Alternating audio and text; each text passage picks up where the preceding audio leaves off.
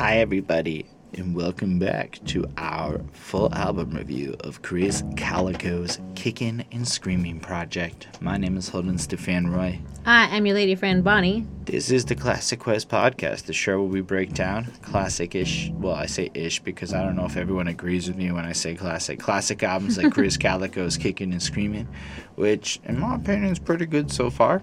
Yep. And we go through them track by track. We give thoughts and opinions on every single song, and we care a lot about what y'all think. We want this to be a bit of a conversation, so feel free to comment on it, just taking into consideration that this is part 2. We did a whole long intro bit in part 1, which we recommend you check out. It's already live on the channel. And in part 1, we got a cool comment from Mr. Jeremy Jones, and he said, "My most favorite Chris Calico album." That's fantastic, because that's the one we're talking about, so it just worked out to pique his interest. Can't wait to hear what you think about this song. Can't be the only one.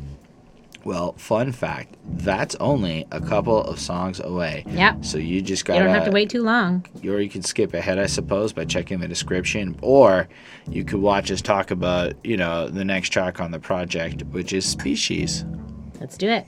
This is a really, really weird and interesting song where you take a boring-ass subject like I want to intercourse and mate with you and managed to flip it upside down on its head and made it truly an experience where I can't say it. There's a whole lot of tracks that rank this interesting and memorable on this subject. But what do you think, Miss Bonnie? I mean, it's very sexual. It definitely sounds very sexual. It comes across, it kind of oozes its essence or whatever. And he definitely sounds like Lil Wayne on this one. I found even just the kind of squeaking that kind of Wayne does, like that kind of thing that he does. I don't know how else to describe that. He does that on this one. Chris Calico does. It has a really nice flow. She's wild, and unlike anything he's ever had, he wants to go anywhere with her, and the sex is just out of this world. She must be an alien. She must it's unlike anything he's ever had before. And then she gets in his mind, and she can end his sentences every time, and it's sort of weird and creepy, but you can tell that he loves it. He's he's falling for it. And she's just kind of giggling, and it's a sexy kind of feeling song, but it's weird. It's very weird. So could we say that it's strange? It is definitely strange, yeah. So, it definitely does its job of being whatever this is supposed to be. He clearly admires her work, and that's it. So I give this a 4.4 on 5. I do appreciate when the work is worth admiring if we're talking about the same thing, and some things are worth writing songs about. I like how he kind of takes this woman and brings her to this ethereal place where she's almost an alien, because how could you be so in my head, so connected? And when somebody's in your head and you have to tell them, they just know shit, it's sometimes quite interesting, as opposed to people who just don't know shit and get all awkward and whatnot. The verses are fine from a lyrical perspective, etc. It's not it's really getting me going per se, but it's in terms of newness or whatever, it's kind of generic, but in a good way. You like me, I know you do, don't fight me, I'll undress you too, you can bite me, I know you like it rough, insatiable, she can't get enough. But it's more the way he sings it, the more he delivers it with this extreme amount of almost he's in ecstasy, it's drugs he's talking about. It almost kind of sounds like he's on a Molly, and everything he wants is this girl. I could see how maybe he was feeling it. He was almost picturing a particular instance, or he was feeling a certain way like that. But the way he floats through on the chorus, and just, what is your species? I love the way you smell. I don't know and I can't tell. Just being lost in the moment. Without going too deep, it reminds me of that particular substance I just mentioned, and how in those moments when you're lost with somebody, maybe in the middle of the night, maybe you go to a park and you get on some swings and you have these magical moments where you connect and you have conversations until flowy hours, and you end in sweaty moments, and because man, that makes you sweat like crazy. Anyway, so that's kind of what this song brings me to in terms of a vibe, but not just the intercourse side, but also the emotional, full, complete connectiveness side to it as well. Cutie Don't Parade and a unique scent makes primates wild. And this is alright lyrics and stuff. It's just corny, like in the way it's supposed to be. I know corny is not the right word. It's just the opposite's the same, but we're all attracted. Acting like you're not means you're just acting like. I just don't think many of these guys understand how to write like compelling love poems, but the way he delivers it is so compelling that it makes up for maybe lyrics like, because if you got it, you pay the bill, you know what I'm thinking, you can see right through me. Like, that part's not my favorite. It kind of is mediocre writing. Mm-hmm. So like on that front, it's the only reason the song's not gonna get a 5 from me, actually, because when you get to that part where he's kind of saying lines and she's finishing it off and it's bubbly and you picture them in like a hot tub and she's a smoky environment and she's completely like the imagery this song evokes, I could fuck to this. That totally counts, because like a lot of these fucking songs I don't see myself doing, but I could see myself having some moments lying back and enjoying some vibes to a music like this. It just has a kind of spacey feel to it. Yep. I think it truly accomplishes the goal. I'm giving it a 4.5. It's, if anything, I'm happy I heard this one, because it's not often I actually like the more love sex songs in these projects. If you'll like watch this, it was a kudos, Species. I don't have a lot more to say. It was a great tune to listen to, but this one, somebody asked what I think about it, and you think about it. Now, sometimes people go, "Who cares what you think?" Apparently, people do. There you go. Can't be the only one that cares. See what I did there?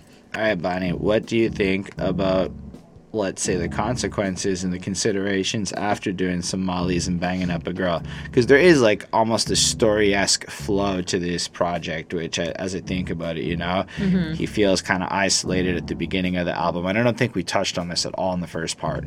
So Dancing With Myself, Cali Baby, it's kind of like, from a point where he just kept grinding from nothing, and Cali Baby kind of comes into his own. He starts to get his love and his shine. Kill Shit, he teams up with Tech, they go through it. Mayday, Done For You, Spaz, it's all, getting more into the lifestyle. Dixie Cup, now everybody's getting turned up. Life's kind of a constant party. Abu Dhabi, well, everybody knows what that means. He's traveling to foreign places. They gave us a whole breakdown on how it's being rich and shit. It was not my favorite metaphor. And then we moved into... But also, maybe they went to Abu Dhabi. They probably did. I'm not saying that that's not true. A lot of people go to that part of the world because the paychecks are really freaking great. Why? Because slave laborers and whatnot. Just keep that in mind. So with Species, you're a famous kind of person and everything, and you start meeting. I can imagine that if you go from being interesting ladies, you get a different kind of quality. Like I went to the Cirque du Soleil because I'm in Montreal, so like actually it's just always freaking here, Cirque du Soleil, right? Like I know for other people it's like special. For us it's just always freaking here. And I was looking at the contortionist stretchy ladies, and I was like, bodies can do that. I want, I'm just saying that is like a tier where an average Joe like me probably will never meet a contortionist who's DTF will say. Let's say I meet Tech Nine and go on tour. It's entirely possible we'll find a contortionist who's... So he will, and he'll bring you in. Yeah, that's what it kind of is. Anyway, so then we get to... What you hope for. So Species is exploring those moments where you're meeting those contortionists on Molly, and then you flow into Can't Be the Only One, which is a little bit of a consequence to that lifestyle, and a strange level of consideration, I would say, into this subject from like the consequences point of view that we normally don't get from men who frequently sleep with groupies on tour. How do you feel about it? Well, this one is featuring Tech Nine. We've got him again, and this one definitely sounds more like creepy and eerie, and yet at the same time like smooth, like very like I don't know. I liked it. So this one is basically about how great he is and just how it is, and like how he seems like he's having issues, like addressing the fact that he's like so successful and has made it and that people love him. So he seems to be like having some issues dealing with that. And he kind of sounds like he's trying to foreshadow his own life by saying that he might die. But like he's not the only rapper. Like I didn't really get it, and like you'll move on. Like I didn't really like. Well, the first verse, it appears that he's knocked up somebody. Because, we live in the last days, baby. If you know my kind, I ain't got time to be living in the fast lane. I played my last game, clock's over fourth quarter. So I think what he's implying is, don't put me in that box with everybody else, per se. Cheaper to keep her. Never Mrs. Watson in a court order. Caught the love bug solder, though I know man is programmed to thank you, man, bam, wham, but not in that order, which is interesting. I don't really... Well, not that interesting, but I like the fact that he like did that thing where he kind of plays up on by flipping around the order of the particular words, but I don't fully get what he means. So bam, wham, mam, like I don't understand, how the pun that he's making. So I sound a little dumb right now. Part of your heart I can never slaughter. Mrs. Mathers, I'm in love with you. Mrs. Matthews, sorry, I'm in love with your daughter. Taking her farther because now she's got a baby that she carrying. A pitter patter, a little feet in my heartbeat. So evidently you got some chick pregnant on the way. It's kind of what I took from that. Oh, right.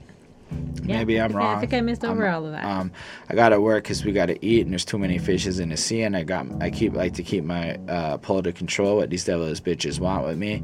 So I guess he's looking at the consequence of, on the one hand, he's got this girl that he's into in life, and then hoes, because hoes, The girls want them. And honestly, it's the kind of shit where like it sounds like whatever, but like it must be really complicated to be at that level of life where everywhere you go there's like a bunch of ladies trying to suck your dick. Like it must be complicated. I'm not saying it's good or bad. I'm saying it sounds harder than not having that problem, in my opinion. Because it's greener on my side of the fence, even good when it's tense. We pray and stay together, that's our defense. See, I was wrong, but I'm right now. When dark, but it's bright now. Will I be like God's son? I can't be the only one.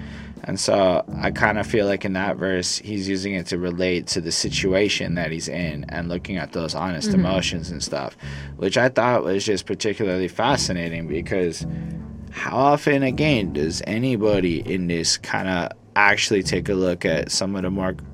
Well, they do, but I feel like Chris Calico is not trying to make this groupie fast lane life sound cool because of this other thing, and that's kind of interesting. But then Tech Nine fucks me up in this whole like other side of it, basically doing drugs, kind of feeling a certain way.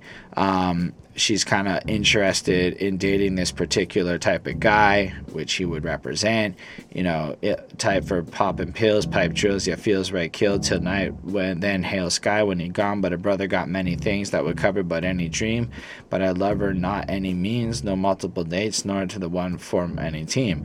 So he's pointing out that, yeah, you might feel a way about me, and you might kind of put this category, but you're not considering the fact that everywhere I go, there's another hoe. So that's kind of going on in his life, which I get it. Tech Nine has a charisma to him and a charm where I imagine that being one of the best in his field of lyrical fast rappers would get you ladies. That'll do when it. He's touring, don't nobody screw on that. Please, baby, probably taking him in threes, lady. If you think about getting it deep when he's gone, then he's crazy. Because you see him but once a year when he do his shows. But you say you love him from his head to his toes. He believe you? And he says he believed you with, like, this question, like, this making fun of the, like, because he's pointing out, like, everywhere he goes, this girl exists. And every time he comes back in town, and as a rapper, sure, maybe once a year he goes to Seattle. I don't know, maybe Seattle's close to where he lives. And, like, he sees this girl, Brittany, and every time Brittany's in town, she worships him. and then everywhere he goes, there's another version of her. Yeah. And again, it's just so interesting because it's almost like, in this case, he's kind of pointing out to the groupies, your expectations are kind of fucked because you kind of want to lock us down, and that's stupid. Instead, go after like a different kind of guys if that's it. But almost in a sense, being like, don't wait all year not fucking other people. Like, I can't be the only one. Changes in context now to represent, like, I can't be the only one who's fucking you. That's weird. I'm not being like that.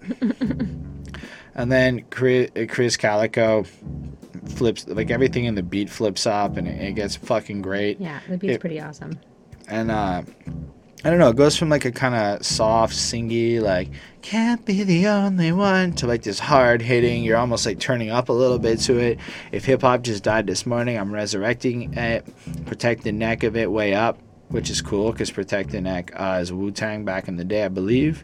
Grab the best of us effortlessly. They follow us religiously like we Baptist or Methodist, which that was actually pretty clever. I'm like, oh, we're getting into some clever shit. I holler at the epitome of having to breathe at this. I eat MCs for breakfast. And this is definitely not resurrecting hip-hop level bars, but it's great and it's fun to listen to. I like the idea of how they're gonna go and look for their pot of gold, sell 1 million records for We Owe without selling our soul, but some ain't got the price for it and they pay him real nice for it. Might go down as the best that ever did it, or maybe I should quit it. I'm done and I can't be the only one.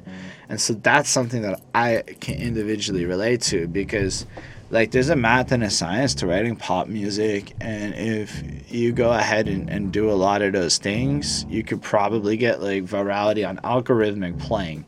Like, you'd think this wouldn't work like this, but if you make like the right sound and you get the right engineer to like plug your voice into the right sound, you'll get put next to guys like Juice WRLD and shit.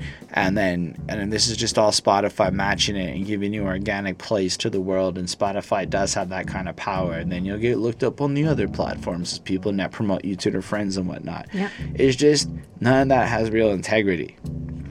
And when you do something like, say what you will about Chris Calico on this particular project that we're listening to, I feel like every song is blessed with a high level of integrity, and it's just interesting, right? Like, I feel like being able to talk about these subjects in new ways and then get kind of corny with the resurrecting hip hop part, but we do it. Sorry, it's not that corny, actually. It was started a little corny with that one line, because I don't know that Chris Calico dropped that level of dopeness here. But what he did bring up in terms of concept of the struggle of trying to do it and maybe pop and maybe go down a legendary goat over doing the right thing versus not doing that and doing anything else is a struggle I relate to daily. So corny as it may be and cliche as it may be, it's very honest and very relatable, and I think that's really cool. And then I like the hook too. What you're looking for is amazing, but I can't keep you waiting. If I go away, what I'm trying to say is I can't be the only one. This whole world's participating in the life's the game we play, and if I go away, I wasn't meant to stay, and I can't be the only one. And I suppose there's a real truth in the sense that you can keep pushing this as long as you can keep pushing this. Like, there are patches of my life where I wake up and I'm like, am I really going to do this forever with these numbers? And it's always the with these numbers part, right? Like, I know what it is. I'm not dumb. I work in digital marketing. I actually know the difference between good and bad web performance, and I know what my numbers really mean. So, on the one hand, they're very encouraging and dope. On the other hand, they're garbage. So I have to sit there and go, is this worth it? And then you find your benefits and your motivations and everything, and you get back at it. But one of the things that I do think actually helps me get through it all is knowing that everyone else I know that's in this game feels the same way, because the truth is you can't be the only one. So I really, really, really hope that answered your question, Mr. Jeremy Jones. I mean, from my end, I gave the song, though, a 4.35 because sonically the first part's kind of less fun. Yeah. And then it turns into this dope-ass experience. That's why I didn't get the 2.5. It got the 3.5, the slightly better version. And I kind of cut you off and stole the show. Oh, that's okay. I mean, I think I like anyways, I mean, I got like the kind of the second half of the story, but I don't think I caught the first part. But anyways, I like this one. About like getting paid, about making money, but also kind of dealing with like the consequences of the life that comes with that. So, he's not the only one, and he has to be aware of that. And I think like so must his fans, like in a sense as well. I think so. Anyways, and I really liked the beat on this one. I thought it was like a really hard hitting, especially like the second half, not like the first. Not so much the first half, but it was fine. I liked it. It wasn't bad. So I give this a 4.4 on 5. All right. The next one, I don't know. It got me again in the relatability. Let's talk about how these motherfuckers out there created a monster. You know what's cool about living in Montreal? You can turn that west side upside down and it's an M. So that's Montreal. What's up? Okay. I mean, I'm certain Bonnie's got stuff to say, but I don't know. This one really like hit me in ways that, again, were like super relatable. If there was a word I would use to describe myself that a lot of people might not recognize in corporate America and other such middle class environments, it is jaded. Like just jaded. Like a lot of things in life drive me bonkers inside, and a lot of my past is full of moments where it led me to feeling like, I mean, people did not like me for a long time. Some of those reasons were justified, but like some of them, especially in like high school, were probably not, when we think about life rationally in our 30s. So like, are you surprised to see me? Yeah, you left me for dead, but I made it instead and thought I'd never make it, feeling like the world stripped me naked, not who I used to be. Now they scream for me and you created a monster. And I suppose it's that like feeling where now that my life appears to be interesting, and well, I gave a whole bunch of shit talk on my numbers just before. The fact is, not anyone I know really, well, there are people I know, but like in my day job, kind of like these people apparently don't have any numbers of their personal selves. So all of a sudden, you're interesting and different, and you're commodified. And in a sense, it's like I went from I've worked in the same company for like 10 years. So in some cases, like the same group, general peoples, not like individuals, but like, I guess the same environment-y kind of shit. Mm-hmm. I watch people go from treating me like a one way into this other situation where like so many people like me, and I just don't feel, I feel like a monster by comparison. Like, fuck out here. Like, no patience or time for it. Then who am I to you? Who are you to me? Life ain't so long. Guess I made this song for you. You did it. You created a monster. But just the idea of questioning it, like, I often feel commodified. I often wonder, like, what people's intentions are with me. Like, the way they look at me, it's like they respect me, per se, or they admire some shit I do, or they're afraid that I'm going to talk a bunch or be a certain way. But, like, I don't know. It's like, it just doesn't feel human in a lot of ways, just because of the life I'm at now, and because of it, because I feel like a beautiful monster, we'll call it, and the way I portray myself is harsh, in a different way, whatever. But then he goes, guess I get picked last in gym class again to go to fat kid, we can kick ass on him. I'm like, damn, that's high school. That's some real shit. I mean, I was the fat kid who literally got picked last in gym class. Like, there's only one person who gets picked last in gym class in every class, okay? So that's like a 1 in like 20, 30, 40 odds or whatever, okay? And like for your school and shit, I would have been picked last probably for like 3 or 4 grades worth of age, okay? Kids younger than me and smaller than me probably would have been picked before me. High school sucked ass. So like, just the idea of getting like beat down. Now granted, I don't know vitiligo. I can't even say that. And so I didn't necessarily have that, but, and I'm not even trying to like compare it, I was a white kid at a black high school, and it was like 2000 to 2005, and I got bullied in some cases just because I was like white.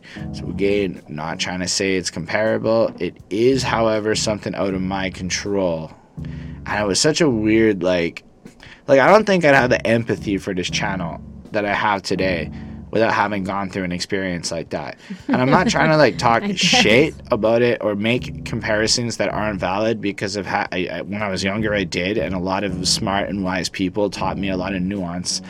But it just, when I hear words like this, you know, I think before I come to school like it's Columbine minus the trench coat, slit throat them foe. If you do check my Holden Stefan Roy YouTube channel, and I actually forgot about this track when I was re-uploading shit to Spotify, I actually have a song where I fucking reference that kind of stuff. Like, it's literally about getting bullied and wanting to shoot up your school. So there goes monetization on this shit.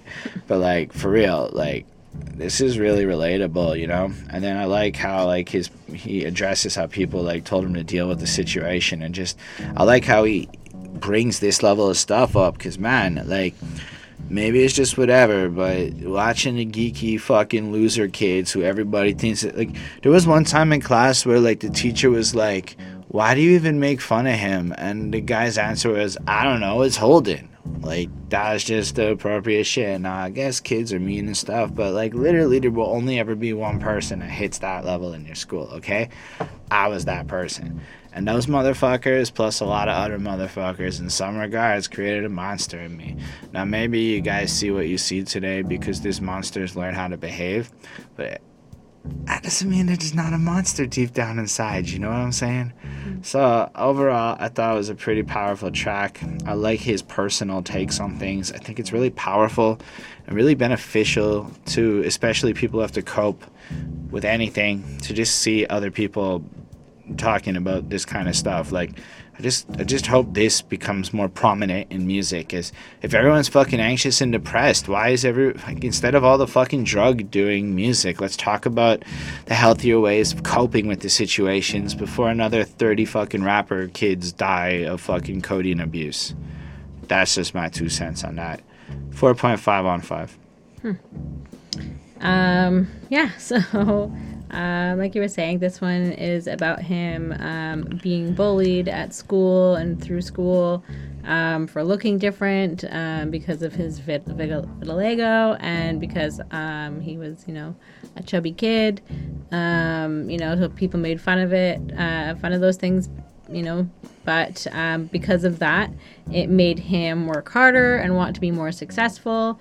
And so he's almost in a way like giving them a nod, or like, you know, thanking those who judged him and treated him like shit basically all throughout school, because he, you know, he wouldn't be where he is if it weren't for all those assholes back in the day. So, you know, his family loved and, you know, continues to love him and support him, and, you know, would remind him that he, you know, God made him this way on purpose. Like, you know, you're gonna be fine. Like, this is like kind of like your superpower, kind of, you know, it's like that sort of feeling. And, you know, which is, you know, a very positive way of looking at differences. And I think that that's like a very good way of looking at things. And, you know, and because of like all of this, like, you know, they've created a monster, they've created this like person who's like crazy, and, you know, he's him, and he's strange, but honestly, it's quite a lovely song while being, you know, pretty like hard hitting, you know, and he's basically saying like he's a nobody to all of those, but now, you know, he's here and he's a somebody to all of us, you know, to everybody that knows him and is like a fan of his and likes him. So I think this is a good overcoming, sort of triumphant sort of a song, like, you know, so it's kind of like a good, you know, good for him, like, you know, that he did, you know, he was able to overcome all this, and, you know, he used those negative experiences into something positive. So I think that that's great. So I give this a 4.6 on 5. So after you're feeling like the monster is unlocked, I guess the truth is you have to deal with that. So hello, walls. Yep.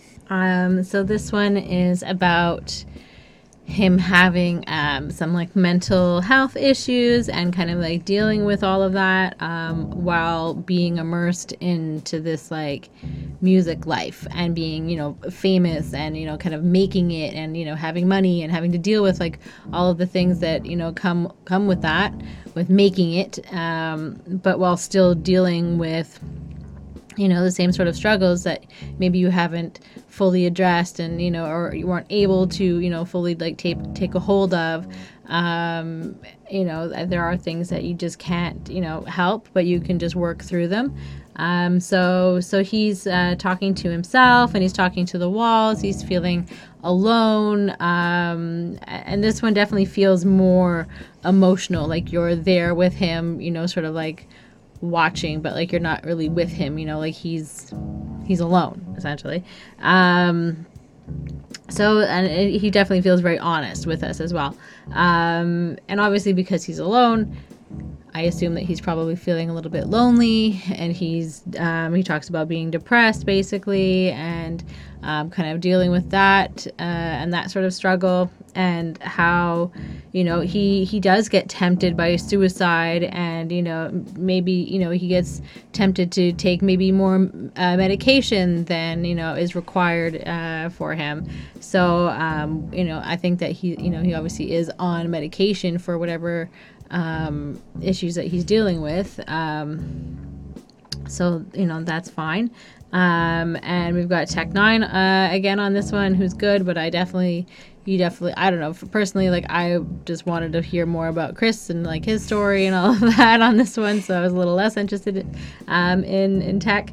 So it's a very honest and very powerful song, and it's obviously like better when you're in that kind of like depressive or suicidal kind of mood, is to use that to your benefit almost. If you have to go through that, then use that in your art, create something in that time to try to distract yourself, and as a way to like just get it all out, because that's what you need to do, right? So and he did that, and he made this beautiful song out of it. So I think that he did something really useful with his like health issues, mental health issues. So I give this a 4.35 on 5. But I also feel like it's a commentary again on just the isolation of what it's like to deal with things. So yeah. I think we're starting to realize statistically that more people out there are dealing with things than anyone really wants to admit, because it's not cool to talk about it, because there's a lot of weight in dealing with it. And there's a lot of people who, if, let's say I'm right about that, would be required to adapt how they live. And getting people to adapt how they live, complicated shit. So instead, many of us are kind of forced to feel a lot of ways, and then end up just kind of like screaming out. And especially if you do something like write an album and nobody listens to it, and then you're like, fuck, I even created the art project, but still, like, if people don't hear it, it's just doesn't matter. Like, that's yelling, in my opinion. And it's not a fake story. I did that, and maybe I'm just a shit music promoter, but like, man, it felt like at least my colleagues and stuff, those fair weather friend types, and everybody, not everybody, there are people who support. I don't forget the people who support, but nearly everybody, all the people who say they were, you look at the numbers after and whatever. You hear the way people treat you and talk to you, and you're like, man, if you just like listen to me, like for real, like, come on, I got that on wax. Clearly not lying. Well, I might be lying, but at least I'm fucking consistent. So I don't know. I feel like he again has that slower, singier side. Chris Calico's first verse is pretty like, I feel like I'm talking. If you'll take the time to listen to me, I won't waste your time. But then that like self-deprecating, never mind, I'm lying, and then whatever, you're not going to care anyway. So hello walls, hello ceiling, no one's home. And it's just really nice. It's simple.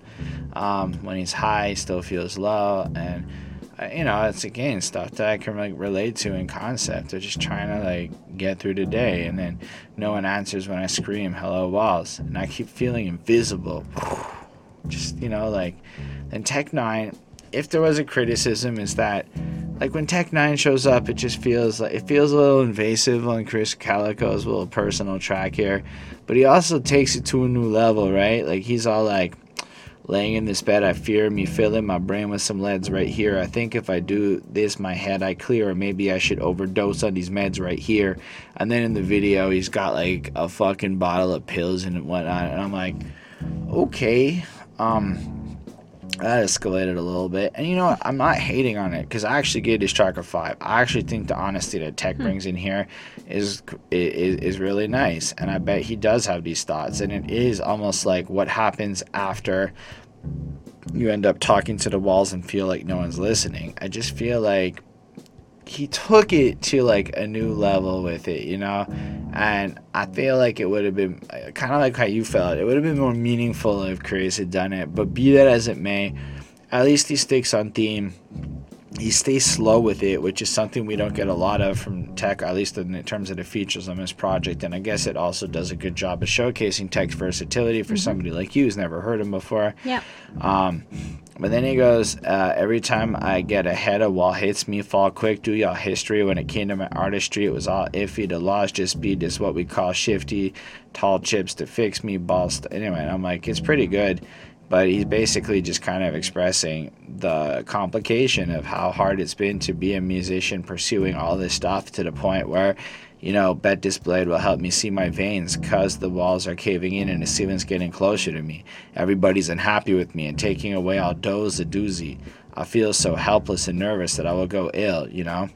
And then he kind of does his caribou coffee, which I assume is going to be rum and coffee and whatnot. Anyway, so he's feeling low. And then it goes into the chorus, and then I think the beat changes again, and it kind of gets a little more upbeat. And then Chris Calico's like, my life looks like a party that never ends. I can't tell you what's business and what's friends. I think they pretend to like me, and I think I'm slightly get thrown off my look now. Why the phone off the hook now, huh? It's getting harder to make it through the weekend. And he kind of then progresses back into the same general theme of him turn to the walls. But I like what he's kind of describing, because the truth is you can go through so much of life where you connect with these acquaintances, and it's hard to trust acquaintances, man, and they're everywhere and you're stuck with them, but it's hard to trust them. And then you really don't know what the difference between business and friends is anymore, because when you're in your 30s especially, you don't have friends unless it's related to business, is what I've come to see, especially if you're on this kind of a grind. If you're on this kind of a grind, you don't have time for friends unless they're related for your business. And when I say you don't have time, I don't mean that like average person version. I mean, like, if you got to clock 40 hours at work plus 10 hours of travel plus 30, 40 hours of other side projects, plus you have a girlfriend, plus this, like, you don't have time to go have social lives that can't integrate into your projects. So I kind of appreciate where he's coming from this perspective. I thought it was beautiful. It's a 5 on 5. All right.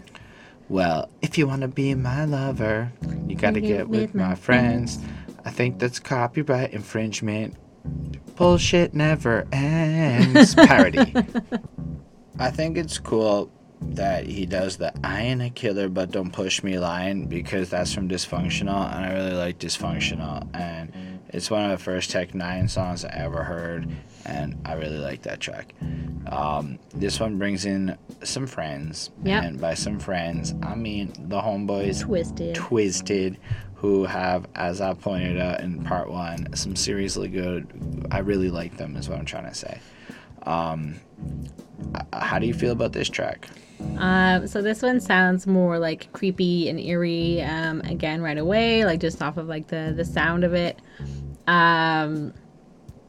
He talks about that he's Christian and that he tries to be, you know, a good Christian, you know, and he's from Missouri, so that's like the Bible Belt, so no surprise. You know, he talks, like he said, he tries to be good, but don't push his buttons because he can be evil and he can be a killer. You know, so he's kind of like a bad but a good person. And this one feels a little bit more Killer Mike esque, you know, sort of like vibe, because of like, I don't know, it just kind of, I wonder if he was influenced by him. But yeah, that's just sort of like the feeling that I kind of get. I find especially like on like the second verse, I think it is. If you piss him off, he's only going to make something that's more hardcore, and that, you know, his raps are going to destroy other rappers. You know, but he's just like you know, in real life, he's just like a nice guy, and he's not really a murderer, and like, you know, all of this is just like, you know, fiction. You know, essentially it's fiction in, you know, a written form. So he's like, I'm not gonna kill anybody. This is just, you know, what it is. You know, I go to church, I'm a good person. So it's just like his like persona, and I get that. You know, I get that, you know, artists have often like their stage persona, and then like their real life is a little bit different from that. So I mean, that's fine. I don't know. I think it has a nice flow. I like Twisted. He just makes me think of Lonely. There are two people in Twisted, Bonnie. Okay. Well.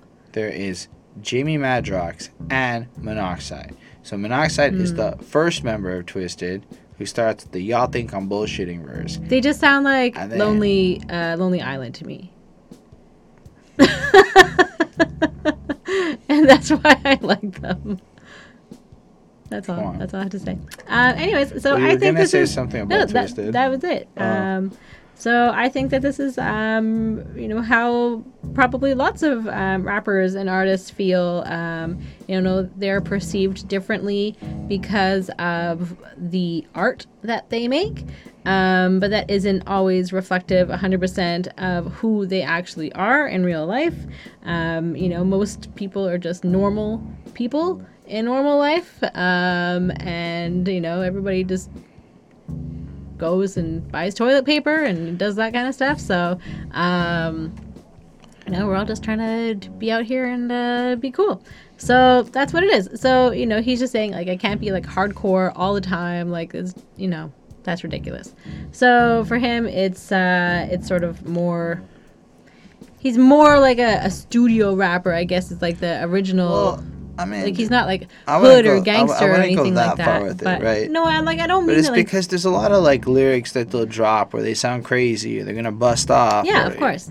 And it's not about, that's not gangster. That's like more in the line of horrorcore, right? Right. It's like more of that. But then, literally, I guess it's more like how like Eminem did, you know, like all these like killing songs, but like, you know, in reality, he was just like a normal guy at home with his kids. That's not what a studio gangster is. Studio gangster. I know what a studio more gangster is, but like I don't. A guy pretending to be a gangster whose name it was more like Clarence and went to middle school and had never held a gun.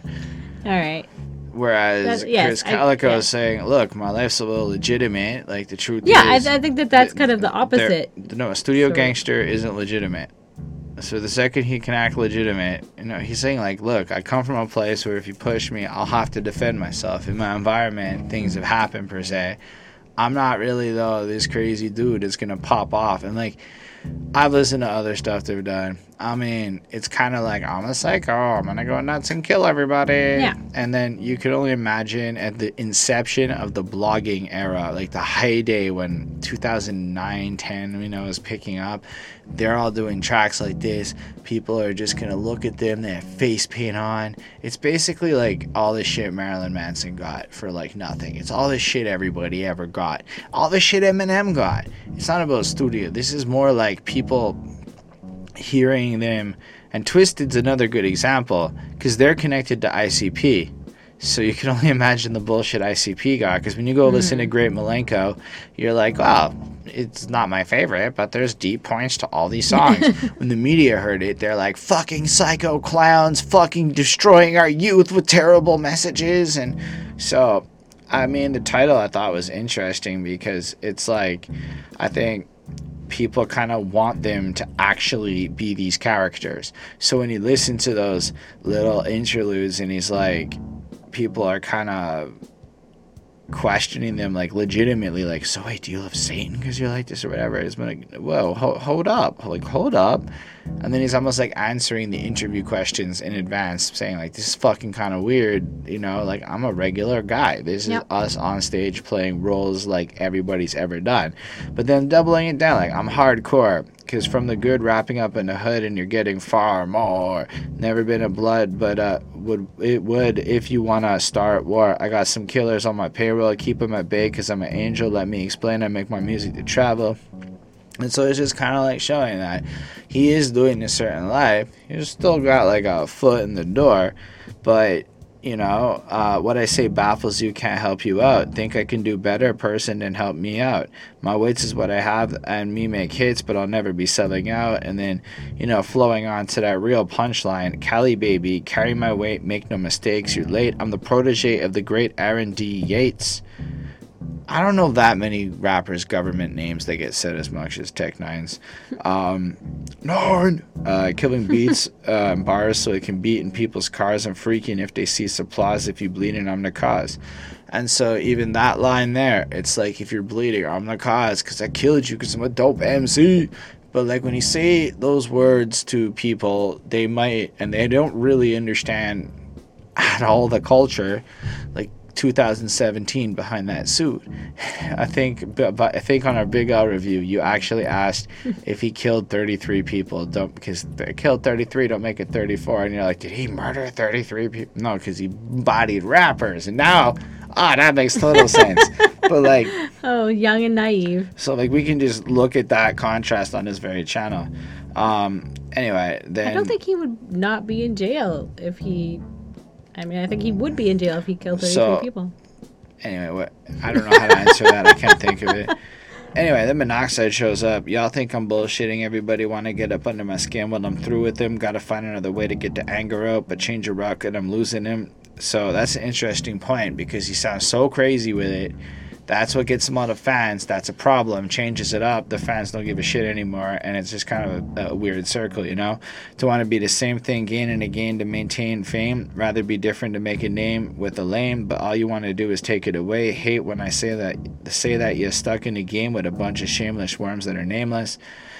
Classic taking shots at the mainstream. Kind of pointing out the sellouts versus him being legitimate with it. Still pretty fire over the beat, still enjoyable. I really like Twisted's voices though. I think collectively there's the way they bounce off each other is truly awesome. Mr. Jamie comes through. I'm a little bit strange, a little bit smart, always come hard and I speak from the heart. And I really like that because I think that sums up a lot of us weirdo outcast types on the side. And so that's dope. Always heartfelt with the words that I kick because I spit it with a passion. They call it sick. And when they call it sick, do I need medicine to keep me on track and away from the edge? And I like how he flips that because he writes all this crazy shit and they love it. And then that's almost problematic. So maybe we should deal with it. Yep. Because if I lose control, I'm going on a killing binge and I won't stop killing till everybody dead. Again, that's the kind of stuff I mean. Like, I don't hear that and go, oh, Jamie Madrox is a fucking murderer. I'm like, nah, he's expressing himself through art. Nobody thinks he's a gangster for that line, I hope. I'm insane. I'm talking to my brain, but it does not reciprocate. But it is only concerned with fame. I want to kill them all away, everybody that stands in my way. That frustration of wanting to murder motherfuckers that prevent you from success is something that literally everybody that has watched Becky get the promotion over me has gone through. So in that case, everybody's fucking crazy. I like this track. I thought it was dope. It was like long, but like you just got rewarded with Twisted at the end, so it turns out to be really cool. Another well-made track, 4.5 on 5. 7 is a genius on these beats. Yep. I give this a 4.35. All right, well, moving along, the next track is called Unstable. What's really cool between Can't Be the Only One and like this track, I guess, is just how many they had a few friends come through and on the album and kind of express how they also feel kind of negative. And the fact that so many people express these feelings collectively, I don't think, I guess people who don't get it don't understand how powerful it is for those of us that maybe need outlets in our life to cope with the mundane normality of life. This track is very driven with this like electronic pumping kind of beat, and I kind of hope that the hard-hitting side of the electronic beats comes back instead of this crappy soft-ass fucking garbage that pop music's full of, the like Calvin Harris's and whatnot. Nah, this kind of like hard metal infused almost electronic sounds where like you can mosh to it at the rave. That's fire to me. I don't know, I'm not good with those genres, but like I kind of like how this song is more like we've expressed maybe the frustration and pushing outwardness of these emotions, and this is more internalizing it, you know? Seems like I would have fixed it, but I've been gone for way too long. Put a band-aid on it to fix it, but I've been barely hanging on. If this is hell, then I need help. So dark, it's like I've never seen the sun. It's like I'm dreaming, but it feels so real, and I can't be the only one. And I like how he references that again, because it's instead of pointing it out like on the last track, you know, you can't be the only one or whatever. I can't be the only one in that regard. He's kind of bringing in now to his mental stability how he's gone through efforts, he's tried healthy things, he's listened to people, he's gone through it, but at the end of the day it's still broken. He just calls out them like unstable. Give me a reason, because I can't stop and think about leaving, and etc. And I like how he culminates on that I need God at the end of chorus, because it's that I think that humility of recognizing that some greater power is out there and can guide you. I don't care if you think it's true or not. That philosophical principle helps a lot of people. So I like that, because I think without the religion attached, strip it away, just the raw idea, and it's powerful and universal in a sense. He's back on my cuckoo medicine is better than feeling that I can never be in heaven if it never end. Either that or added soon to a padded room. Wish I could come back up in the room if there's any room. So it's probably related to being bipolar and, you know, just taking pills and meds. And I'm very grateful that I've never reached a point in life where that's a thing I've had to deal with. But man, it's like just facing that choice of take these pills or end up in a fucking room is crazy like that. I don't know. I like how he goes, I done been around a Suwu group, brains or noodle soup, he ain't got me jumping through hoops, because that's a clever way of saying bloods while like kind of playing through the whole lines and making it rhyme. And overall, it hits with like power, you know.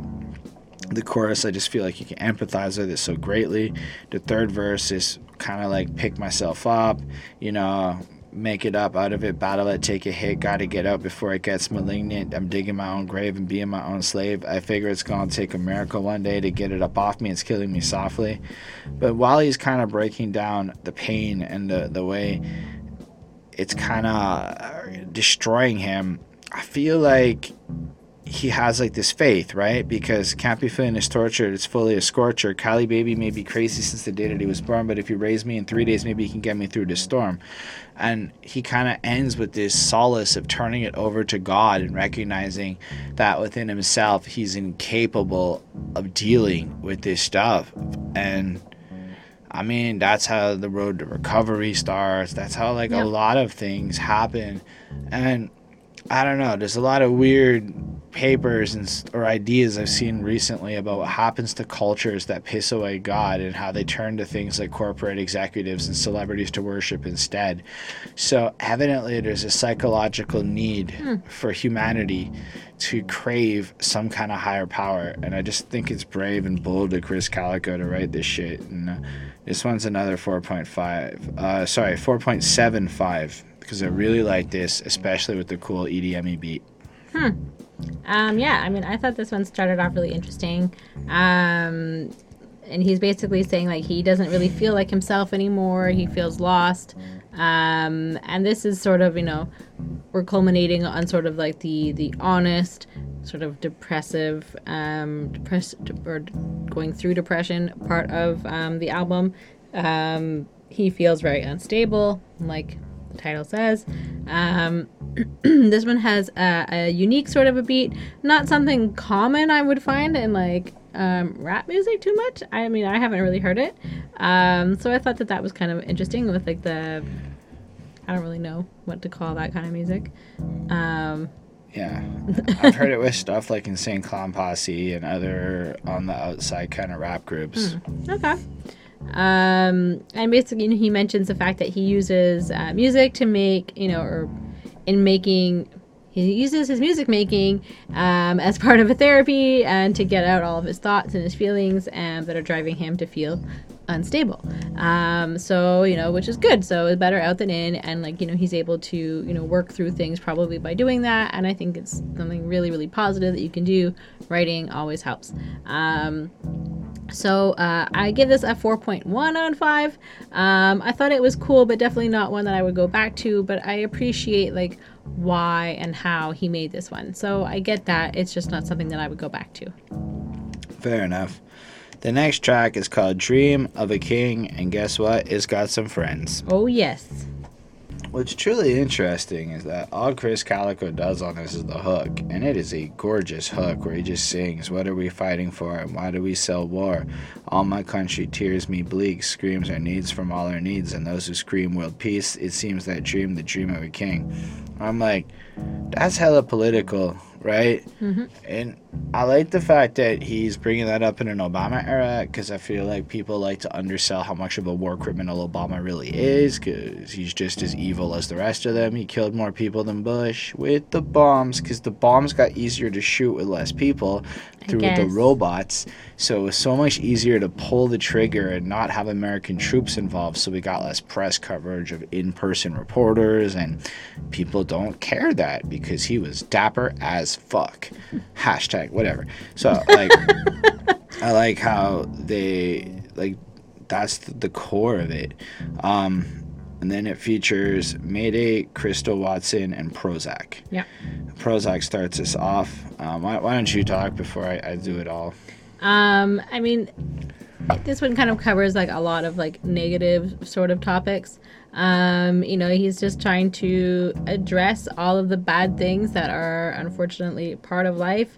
But we are all humans, and we all go through similar issues, and we all have troubles, and we, you know, none of us are perfect, and you know, we're all working through something, and it just seems crazy that you know, he's basically thinks that it's crazy that we're at war with each other, you know, because there's issues and shit that happens in every country, and you know, every type of people, and he specifically mentions, I think, the USA and the UK and South Africa, I believe, because he talks about Cape Town.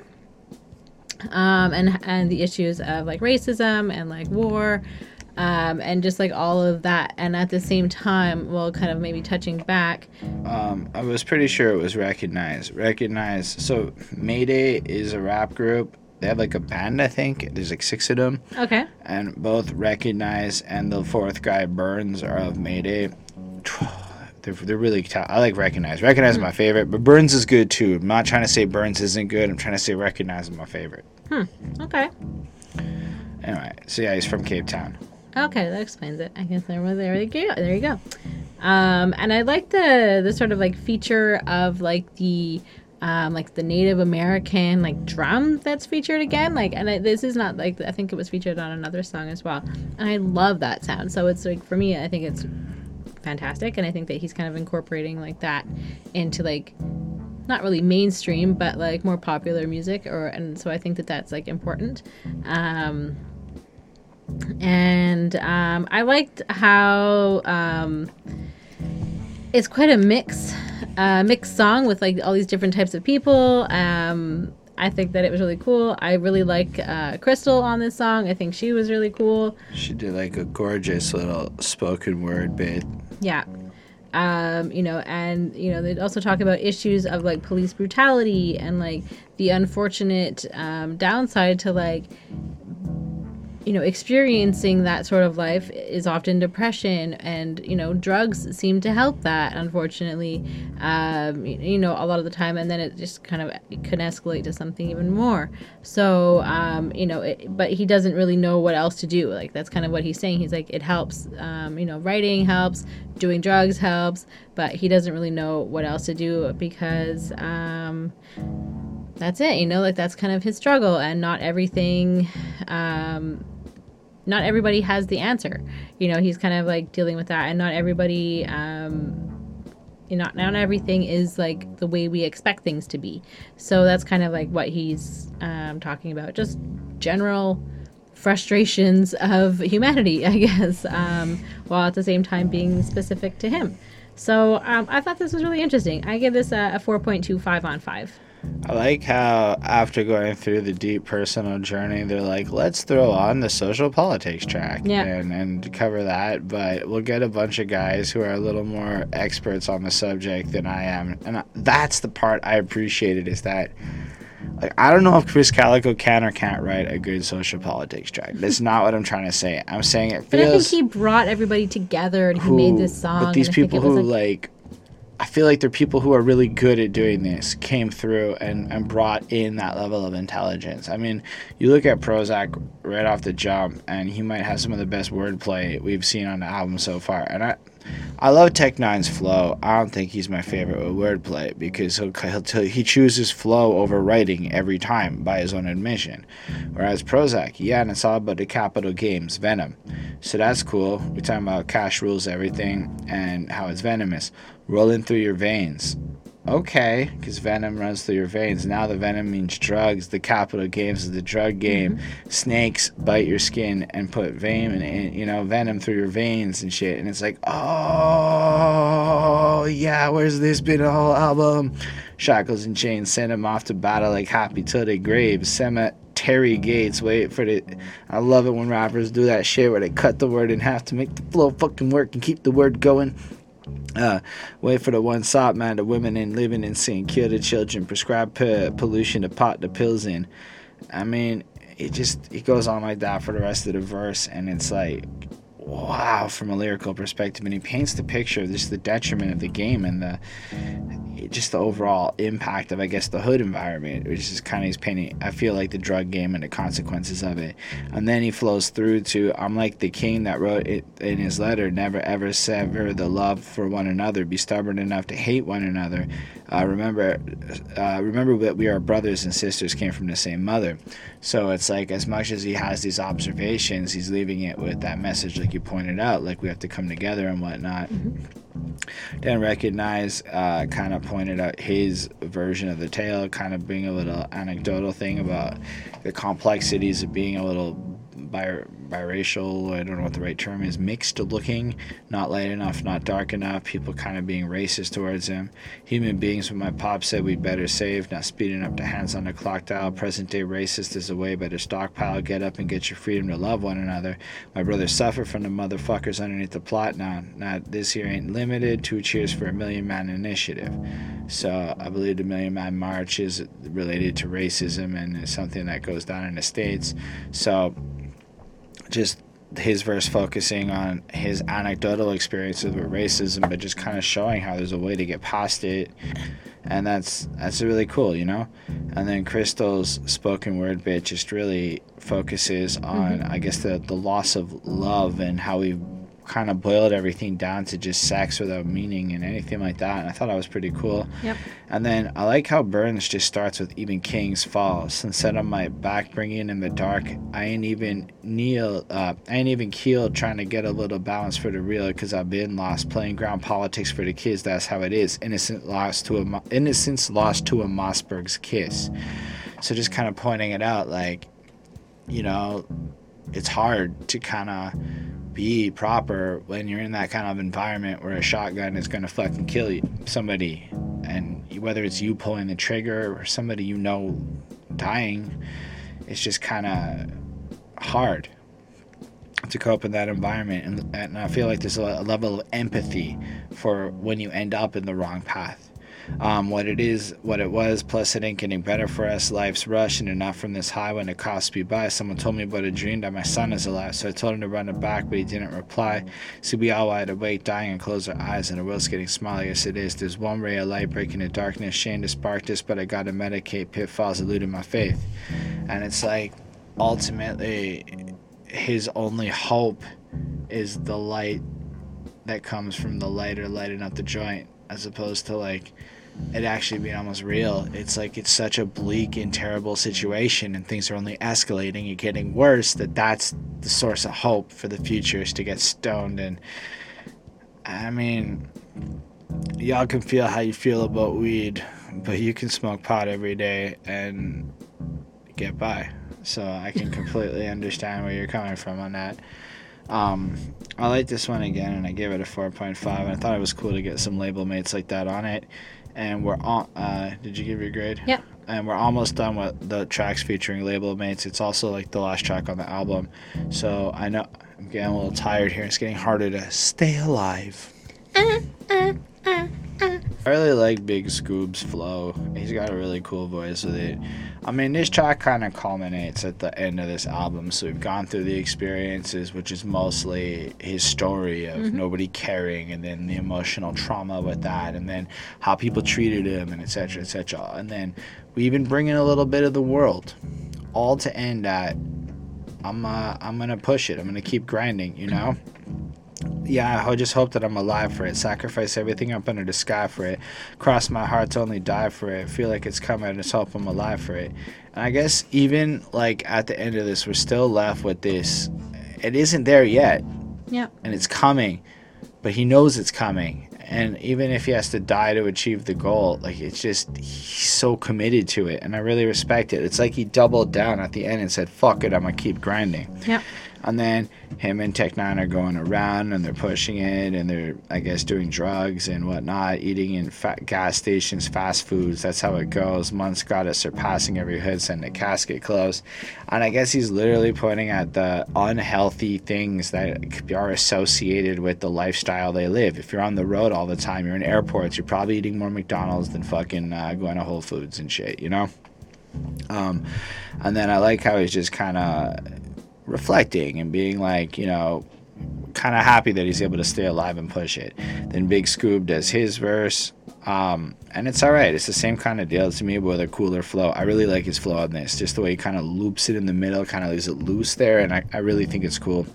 I don't know that there's anything really more being said here. I do think he's a little more focused on the game. Like, he has his chance to point out how dope he is, so he is, whereas Chris feels more like this is hard and it's killing me, whereas Big Scoob's like, I'm real, you know? Yeah. Maybe I'm off on that, but how's this supposed to be? It's odd to me. I'm still on it. Ain't no frontin', no stuntin', man. I came from nothing. A blog person, everything I'm worth came from hustling to rap shit full of tricks. Ain't no ruse in it. A flip a switch back to itch. I can't lose with it. I dumped that powwow. Told them to get towels on my food with it. And I guess he's just kind of reflecting. Represents that side of things. Being a dude who came from one life, he's in the news sites. He sees the bloggers' reactions to them. If they're not feeling what he's feeling, fuck them, whatever. He's gonna just keep grinding. And I kind of, again, like the bleakness in how he ends his verse with it. I'm so rattled in the saddle, it's a bumpy ride. It wouldn't matter if I died or stayed alive.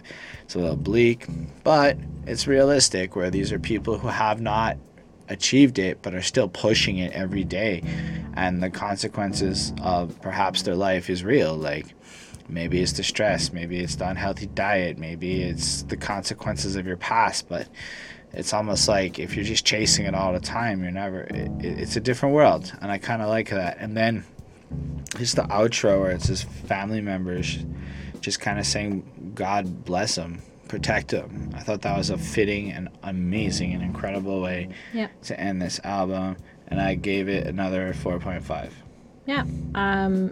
Yeah, I mean, I'm with you. I mean, it starts off with like a sort of like a prayer at the beginning, and basically, you know, he hopes that he lives to see his successes, you know, and I suppose this is, you know, again, he's touching on his issues with bipolar disorder and depression, and that this is always, you know, like that suicide is and can always be an option for him, especially when he's having his low lows, you know, which is why he's probably back on his pills. Maybe, you know, he couldn't do it without it, and, you know, just talked about, you know, being back on his pills in the last song,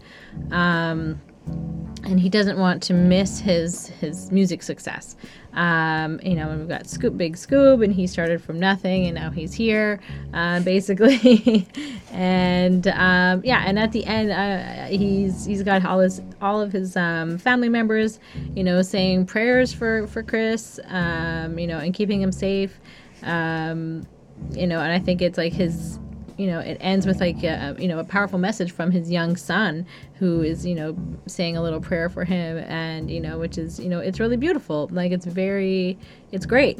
So I think that this is a really powerful reminder for him, like, just to have for himself, to have all of these kind of like well wishes and prayers, from all these, most important people in his life, who are, wishing him well and wishing him health and success, and, that he stays, positive and all of this stuff. So, I mean, I think it's more, just to remind him that he needs to keep on living. So, maybe it's a message for when he's feeling suicidal, that he can, play this song, or somebody can play this song to him, and remind him of all of these people that love him and support him and, pray for him. So I think that that's something that's really important for him to have. And I think it reflects for a lot of people as well. It can, have like a similar message, or go make that message for yourself if you do have kind of tendencies where you're going to be quite low, and it's something that you is a part of your life. Why not have something that's going to like remind you that people love you? So I think that that's a great thing to have. That's kind of how I took it anyways. So I give this a 4.5 on 5. It's a pretty great therapy session.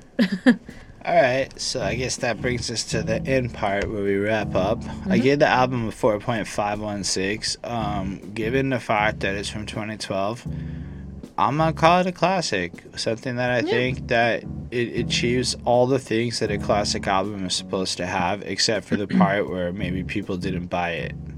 That part. But that's that. So like to a lot of people, that's the most important part. But then they forgot that Nas's Illmatic took a long time to sell records, but it's still a classic. Nah, I mean, it proves versatility, both in Seven and Chris Calico, because I think Seven is as much a star on this album as Chris is. Oh yeah. It shows an insane amount of emotional honesty. It manages to cover girl songs from a perspective that's cool. In fact, the only song I meant songs about girls. The only thing I could live without is the really dated and crap Abu Dhabi. That one, whatever. But I would say outside of that, I'm left with positive feelings for pretty much the rest of the album, and anything else like that I do. Maybe I'm not going to throw on every single jam, but I feel like it hit multiple vibes and it had a lot of things for people to listen to. And I think Cali Baby is one of the greatest freaking tracks that I've heard this decade. So, I mean, I know it's new in my life, but it's so fucking fun. Yeah. I'm there. So yeah, I mean, I gave this album a 4.47 on 5, so an 89%. So yeah, I mean, it's a very nice album. I like this one a lot. I think I would say it is a classic. He sort of sounds like Lil Wayne, Busta Rhymes, Killer Mike, all at the same time, and like separately as well. Like it's really interesting the way that he kind of plays it up, and at the same time sounding just like himself. So I think that that's like, super cool. I like the aha or whatever stuff that he does, like basically in every single song. It's like his like signature weird little noise that he does, and I think that that's cool. Yeah, I definitely love Cali Baby, and I think this is like a great like introduction into like this artist and to like the whole label, and if they're all kind of like this, it should be a pretty interesting ride to explore the rest of the gang. That's amazing. Strange music. That's fantastic. So yeah, thank y'all for watching. Feel free to leave us a comment telling us what you think. You can like it. You could like the video if you did. You can subscribe to the channel for more reviews. Special thanks to the patrons Ismail Gadamsi, Chris Prada, Jonathan Barnes, CJ Blackirk, and Linda Williams, Coney Sparks, and Scribble. They support what I do, helped us get a new camera. They can tell us what albums to review, like Ismail Gadamsi did on this very review. So that's fun. And then we can upgrade, and that's fun. Like getting Audio-Technica headphones, which I put the box there because I had nowhere else to put it right now. They're really good because I was dealing with bleed of sound, and because these are so much better than my 3-year-old Sony MTRs, now we can record audio without the microphone picking up bleed. Yay! So, actually, that was just not related to Patreon at all. I just wanted to point out that this is not sponsored. I wish we were sponsored. We need patrons. So I make music myself. You can check that out on Spotify and everything. Holden Stefan Roy, The Alternative Grind. Let me know what you think. I look forward to hearing from you about that if you check it out. And live long and prosper, everyone. Or don't. Bye.